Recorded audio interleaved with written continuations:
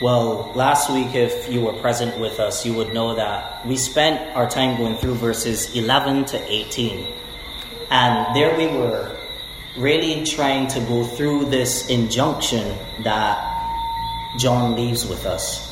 He begins with the simple assertion taught from the mouth of Jesus, to love one another. But then he colors the very impression we have of this notion called love by using two examples. One, a negative example, and the other one, a positive example. The negative example is the example of Cain, who killed his brother, who murdered his brother out of mere jealousy. And the idea we're supposed to get from that isn't that obviously we're supposed to be following Cain. No, it's a negative example. What John is placing before us is that we ought not to be like Cain. He's telling us, in fact, that to be like Cain is to not love your brothers, to be a hater of the brothers, to be like a murderer. And to act in such a way is reprehensible. It's so horrid that it should be unsettling for any of this to be found within our own lives. But he juxtaposes this man Cain with the man Jesus. Jesus exemplifies to the highest degree what love for the brethren should look like. And he contrasts it with Cain by looking and considering the works of Christ and the great lengths this great God in Cain has gone through to draw near to undeserving sinners, to draw near to people who have done no good in their life, who are not deserving of any of God's blessing. He uses the example of Jesus to show us what loving of unworthy people looks like. It looks like giving up your life so that they may live. It does not look like what Cain did, who murdered his brother. It looks like what Jesus did, who gave up his own life so others could live. He asks, as it were, the question in this way: how can you not love your brother and be like Cain? How can you go in the way of Cain? But then he goes on further to stir us to love by asking, how can we not love the brethren having received the love of Jesus? Or stated more positively, because you have received the love of Jesus, you should love the brethren. His concluding remarks is that without the display of love in practical means, such as giving of your very substance, you have not known the love of God, and you've deceived yourself if you think you're a Christian. That's what we looked at last week. And that's just a summary. But I did it in the manner I did because the text today is not a departure from this theme of love which runs throughout these verses. Far from considering it a digression, John actually develops what he is going to tell us today by using the text that we just read, verses 11 to 18. He develops it to tell us of the topic of assurance. It's a topic that we've been circling around but have never spoken explicitly to within the epistle. But now we'll address it directly. And the first thing we'll look at is the reality of Christian assurance. As we look at verse 19, you would notice that the apostle draws our mind immediately back to the preceding text. He says, "By this we shall know that we are of the truth." He exclaims almost triumphantly that we are of the truth because of what he said in the preceding verses. As I said, the preceding verses really outline why we should be convinced that we're Christians. We should be convinced that we're Christians because we love the brothers. So that's what he's laying the foundation for the future development in the text. The inescapable reality John reminds us of is that only those who display the Spirit-wrought work of keeping God's command to love one another may know that they are of the truth. When John says that we are of the truth, he may be taking a jab at the cessationists. Secessionists, not cessationists. Secessionists. Two different things. Those who have seceded from the community of believers, not who have believed that the gifts have ceased. Two different things. These people thought that they had the true knowledge, They thought that because of some work that was done in their lives, some manifestation in the Spirit that they experienced, that they had the true knowledge, that they were in the truth. So John may be taking a jab at them, but it's more probable that John is providing us with a continuation of the thought developed in verse 18. He says in verse 18 of chapter 3, "Little children, let us not love in word or talk, but in deed and in truth." Those who love in deed and in truth are of the truth. In other words, they are of God. Just as the cause is known from the effect, so is the ongoing love of God's people a manifestation that we belong to the truth and invariably belong to God. So that's part of what we should glean from this text. Just simply that there's such a thing called assurance. There's such a thing as knowing that you are saved. The very grammar employed in the passage is dripping with certainty. He says, "You shall know." He doesn't say that perhaps you will know or it's possible to know or anything like that. But he says, "You shall know," if your life is characterized by love of the brethren, that you are in the truth. Essentially though, friends, John answers that profoundly important question. It's a question that every Christian has had to grapple with and even may continue to grapple with. That question we should all know is, am I a Christian? Am I saved? How can I be sure in light of the rampant apostasy going on within the gospel-believing churches? Not just in churches where the teaching is dubious, but in solid Bible-believing churches.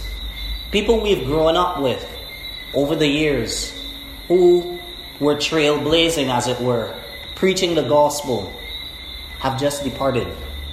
People we have been taught profound truths in the religion called Christianity have left the faith. We may know of pastors, one recently, who was marching in an LGBT parade. We may know of other pastors who have made ruin of their confession, who have been found philandering for many of their days. How can we know when there are people who have modeled Christianity for years more closely than you and me, and yet seem to have given up Christ for the world? How can we know? If you've been a Christian for more than 2 minutes, thoughts like this may have entered your mind. But that's just considering external examples. Similar thoughts may enter our mind when waves of doubt repeatedly overshadow the gentle assurance we're given in the gospel. This passage gets uncomfortably personal because the writer assumes that there are instances, maybe seasons, in which we may falter in our reception and acknowledgement of this reality of assurance. It shouldn't surprise you that the heart is prone to wonder, as sometimes we may ask ourselves whether we are indeed within the faith, whether we belong to the truth. Circumstances within the gospel-believing church may only serve to accentuate what is really going on within our hearts. We're really questioning already, and we're seeing this guy drop off and this guy drop off, and now he's coming out and he's saying that he supports homosexuality, and this is happening. And all along in the back of our minds, we're saying, how do I know? How can I tell that I am a Christian? And we see that John accounts for this tension within the Christian life. He says that we may be reassured in our hearts before God. The language here presumes that there's a present need to assure our hearts. If you have a King James or NASB Bible, you may notice that the word is assure and not reassure. But a Greek term here has the meaning of persuade or convince. What John is saying is that our hearts need to be convinced. They need to be persuaded. Just as a quick aside, I spent an inordinately long amount of time trying to figure out what the word heart means in this passage, only to find out later on that, the confession has already thought about it and said it plainly already. But just as a quick aside, When we see the word heart here in this portion of text, most people within the Reformed community interpret it as conscience. So in this portion of text is the faculty of mind which informs us of right and wrong and convicts us when we're guilty of sin. Others interpret it to mean the center of our being, our true self, our inner self, that which is most truly and fundamentally us. There's evidence to compel us either way, internally within John and externally using other texts. But whether we take the text to mean that our consciences are reassured or our deepest inward being is reassured, that doesn't lead to a great change in the meaning of the text. The point really is that within ourselves, we need to wrestle with our heart. We need to set it at ease. We need to set it at rest. And so to provide a reason for this, we are called to confront our hearts. We're not called to sit idly by and simply let the shouts of uncertainty outweigh our confidence. In verse 20 it says, whenever our hearts condemn us, God is greater than our heart and he knows everything. Perhaps counterintuitively, John recommends that we run to God and not away from God to reassure our conscience. The first thing we may think about naturally when our conscience is troubled is the opposite. When we're indicted and we think about some grave sin we've committed and we just want to run away from God, we may be inclined to move away from God instead of taking steps towards him. But within this verse, we are encouraged to show up for this summons to the tribunal of God. Pastor Conrad Mbwewe, I think, provides a very helpful illustration that draws out this point. When he was preaching on this passage, he says, within the judicial system, there are several courts. There's the local court, the high court, and finally, the Supreme Court. Of course, we know that the lower courts of our conscience can condemn you, but there is a higher court which you can appeal to. The sense of his message is that it is the verdict of God that ultimately counts. Our nagging consciences may call our profession of faith into question for several reasons, but ultimately we may rely on the testimony of God through his word. Our hearts may speak and say, well, you cannot be a Christian since you feel this way, or since you've done that. But the Lord says that we can know we are of the truth if we love the brethren. And it suggests in the verses just above, we know that we have passed from death to life because we love the brethren. This is the means we use to argue with our hearts. The means we use is looking at what God says of our conversion. Not looking at what I have to say. Not looking at what I have done today. But over the span of my life, is this a true reality for me? Have I been a hater of the brethren? Have I been somebody who was constantly neglecting them? Constantly indifferent towards them? I couldn't care less if I hang out with them or not. If I invest in their lives or not. If their life is flourishing or not. Or have I been carefully inquiring? Have I been considering what can I do to better love and appreciate this brother or sister? Brethren, true Christianity does not attempt to conceal the ills that are present within our heart. When the strobing lights of God's law expose what we are, we should not seek to retreat further into the darkness. Not at all. Though conscience may not acquit us of wrongdoing, our response should not be to avoid the higher scrutiny of God our Father. He already knows everything about us and receives us gladly as children. He is a loving restorer of the penitent, not just a final arbiter when our conscience condemns us, but the greatness of God is displayed over and above us because of his great kindness towards us. The great God and King of the universe does not ignore the sin of even his own people, and yet his graciousness towards them is astounding, treating them not in accordance with the way that they act, even the way that they act towards him. Consider an example of the appeal to the greatness of God in the circumstance of Peter. Imagine the great stabbing and throbbing in the heart of Peter when, after the Lord has resurrected, he asked him not once but 3 times, "Peter, do you love me?" After he had betrayed the Lord Jesus, after he had denied him thrice, not once, not twice, but 3 times, Jesus asked him, "Peter, do you love me?" And what does Peter finally do? He appeals to the one who knows everything. He says, "Lord, you know everything, and you know that I love you." There's a sense in which we rest the verdict concerning ourselves with God ultimately. Where, like Paul, we say, well, it doesn't matter even what I think of myself. It is the opinion of God that matters.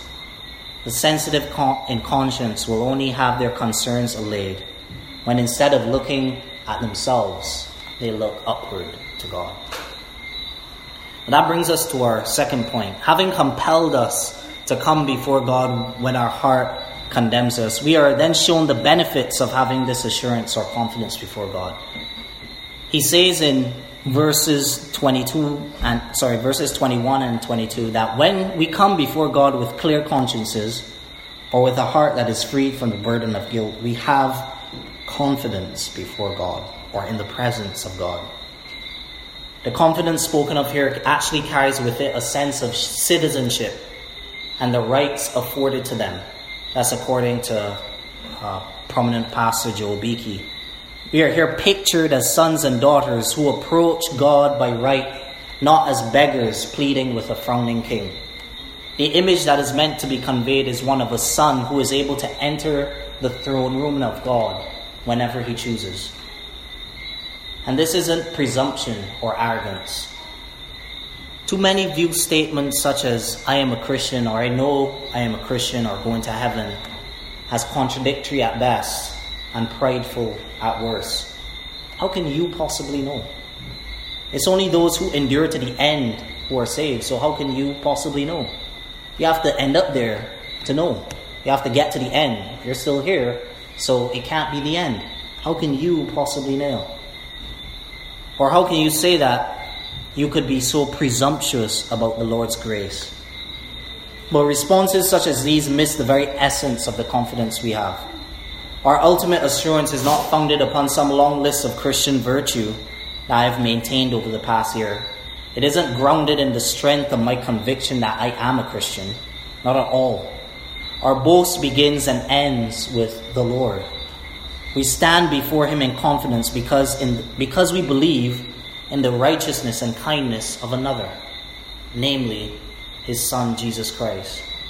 I think a quote by Calvin is very instructive in this regard, and let me share it with you. He says, "We must ever remember that we have not from love the knowledge the apostle mentions," meaning the confidence, "as though we were to seek from it the certainty of salvation."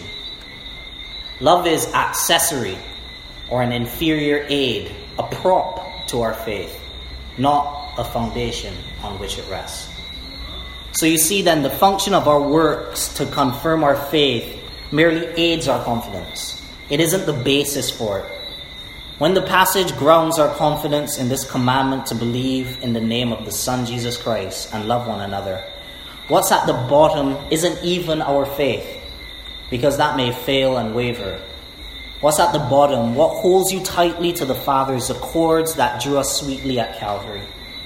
It's the man Jesus Christ who is mediator on behalf of sinners. That's what's at the bottom or foundation of our relationship with God. To think otherwise is actually presumptuous and arrogant. If you think about it, to presume that it is because you're such a good person or because you've made such great strides in your sanctification, and therefore you should have confidence before God. Therefore, that's what lies at the bottom of your confidence before God. That's presumption and arrogance, and one that it will be eventually shown to be vaporous, because ultimately the one who gives us confidence is the man Jesus Christ. So the basis of our salvation is not within ourselves, not at all. It could never be. We have nothing to offer to procure righteousness. nor do we have the power to remove sin's curse and the punishment that goes along with it. The role of works of righteousness, as Calvin implies, is a gracious act of God whereby he aids in the supply of outward character traits which confirm that we are in the truth, primarily for the glory of his name, but also so that we can stand before his presence unashamed. But before we move on to the next point, one of the other benefits of this assurance or confidence we have before God, the scripture tells us, is that if our heart does not condemn us, we have confidence before God, and whatever we ask, we receive from him, because we keep his commandments and do what pleases him. Whatever we ask, we receive from him. There it is. Name it and claim it, right there. Whatever we ask, we receive from him. Well, maybe not. Obviously, these verses are couched within the larger context of the entire Bible, but even within John, 1 John chapter 5 tells us that we have to ask according to his will in order for him to hear us. So requests have to be tempered by what the scripture prescribes. But more than that, John is continuing this thought of the boldness that we have because of our citizenship. He's giving us a beautiful picture of what it means to have the right to speak in the presence of God and the boldness we have to make requests. God isn't a tight-fisted father, in other words, who looks upon his children with a scowling face when we come before him. Assurance of our standing before God provides us with confidence that the Lord looks upon us as sons and daughters, citizens of heaven who have the right to ask of him for our daily needs and for the fulfillment of his word. Your roof, dear brother and sister, when you go down on your knees, on your face, or however you pray, is not merely a sounding board. It's not merely the place where the sound is trapped and reverberates for your own ears to hear. Your words said in the presence of God are heard because of this confidence that you have in Christ. But what then of the function of our works? How do we escape the reality that John is claiming? He says plainly, it is because we keep his commandments and please him that our prayers are heard. How do we escape the fact that John is tying obeying God's commands with receiving answers to our prayers? How do we avoid that? Again, I think Calvin might be instructive here. He says, and I quote, "It's a general truth taught in Scripture that the ungodly are not heard by God. On the contrary, their prayers are an abomination to him." By this, though, we shouldn't infer again that the commandments or clear conscience are the currency with which we barter in the marketplace of God's blessing. We can't bring God into our debt as though he owes us anything. Rather, our approach to God as children who know that the Lord is willing to come to our aid. He sees the lowliness of our estate and is full of mercy and kindness. His tenderness is shown in his attentiveness to our very requests. So again, we have confidence when we are keeping the commands which confirm we are in the faith. What John is arguing and wrestling with us about is you can only have confidence about prayer if you're in the faith. You can only have confidence that you're in the faith if you keep the commands of God. That's the sense, that's the flow of John's logic. Finally, though, brothers, we're drawn to consider God's provision for granting us assurance. And John says that this happens through no other than the agency of the Holy Spirit. How do we know we abide in God? He says in verse 24, "Whoever keeps his commandments abides in God, and God in him. And by this we know that he abides in us, by the Spirit whom he has given." How do we know we abide in God? There are external means by which we're assured, but there's also a subjective, inward assurance that the Holy Spirit imparts to us. Within Reformed circles, when you make mention of internal work of the Spirit, people start to become uneasy. Anything besides the Spirit's association with regeneration or the fruit that he produces is looked on with a sense of timidity. But the apostle is reminding us that it is the Spirit that affords us great comfort that we are in Christ or in God. But how then does he accomplish this? Several explanations are advanced within Reformed circles. One is that we know we abide in the truth because the Spirit produces the effects that confirm we are in the truth. So the Spirit so molds and fashions our life to conform to what God prescribes in the Scripture, that we know that we are in the truth. We are conformed to love the brothers, and so we know that we are in the truth. Alternatively, many commentators actually suggest that this is a reference to the inward assurance we receive. This would be in line with Romans 8:15 and 16, which says that the Spirit himself bears witness that we are children of God. And lastly, other commentators suggest that what John is doing is transitioning from the topic of confidence in God to testing the testimony of the many spirits in this world, which is the theme that is further unfolded in chapter 4. It seems as though it's difficult to rule out any one of these because they're technically all true. But I think the latter may best fit the context. We know that God lives in us because we have believed the testimony of the Spirit. God has testified to us concerning his Son Jesus through the witness of the Spirit of God. And upon becoming a believer, the Spirit does not cease to testify to us concerning our standing before God because of the works of his Son. Experientially, we know that this Son has been given up for us, for our sakes. He has bled and died. For our sakes, the wrath of God fell upon him. That's the work of the Spirit, particularly unfolded throughout the Johannine literature. It was the Spirit that led us to Christ, to live in him.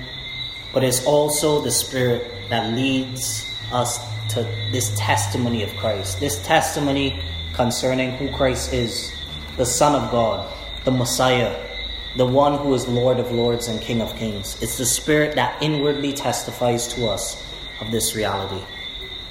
That's the Spirit who is given to us, who abides in us. This is why we have confidence, because we are led to believe in the bedrock of our assurance. Assurance ultimately is found in Christ and Christ alone. We may have inferior aids, as Calvin calls them, external witnesses. We may even have brothers and sisters who are within the church who testify to, yes, God has done a work in your life. Yes, you're not the same anymore. Yes, I can see God's marks within you. But ultimately, when we get to the bottom, when we see what is holding us, tethering us to the love of God, it is not anything that we do, not anything that we produce, but it is God's salvific work. It is God's powerful work that he's wrought through Christ. And this is what gives us confidence. This is what the Spirit testifies to. This is what we have to hold fast to as we go on throughout our days. This work of the Spirit to testify of who Jesus is.